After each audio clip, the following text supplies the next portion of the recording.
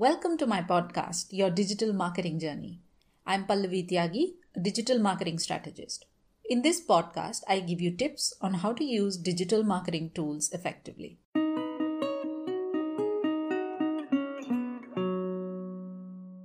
Hi, welcome back to my podcast. In this season, I will cover various ways to organically market your business. Before we do that, I want to explain what organic marketing is. Any marketing effort that is free is called organic marketing. These will still require time and effort to create and execute, but do not need additional funds. Things like social media profiles, landing pages, podcasts, etc. are examples of organic marketing. Organic marketing is better than paid marketing in quite a few ways. Naturally, the biggest advantage is that it's free. So if you have a small budget, this is perfect for you. You'll be glad to know that organic marketing gets 3 times more leads at 62% lesser cost than paid marketing. That in itself is a great reason to try it. Also, because organic marketing is mainly focused on generating awareness and collecting leads, it engages the customer early on in their decision-making process. So these people will have time to understand your business through your content and then make an informed purchasing decision. You should also know that organic marketing is worse than paid marketing in a few aspects. Organic marketing is a slow process. People have to find you first and then engage with you. Whereas paid marketing can immediately target the relevant people and show them the ad. Secondly, you would need to put an effort to create the content required for organic marketing. So you should have a strategy with goals for organic marketing and consistently implement it to see results. So what goes into creating an organic marketing plan? Here are some of the aspects that you should plan for. First, ask yourself what is the overall objective of your organic marketing. In all likelihood, it will be either brand awareness or lead generation.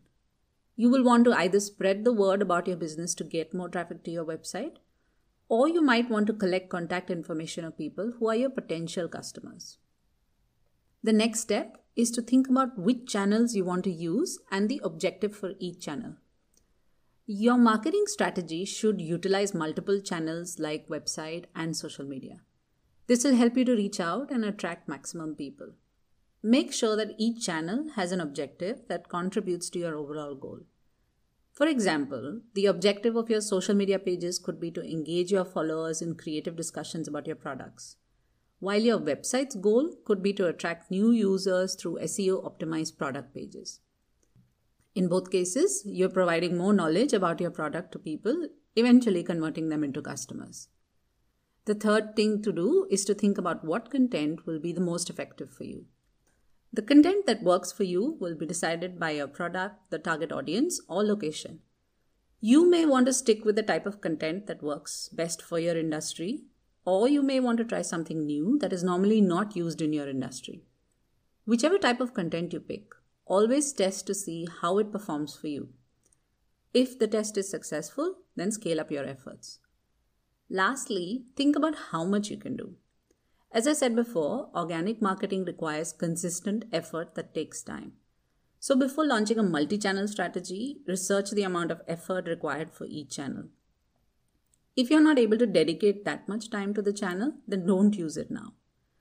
Another way to assess how much effort is required is by testing it for yourself. You can pilot something for a short duration and then track the results and see how it performed. Now that you know what is organic marketing, you should definitely include it in your marketing plan.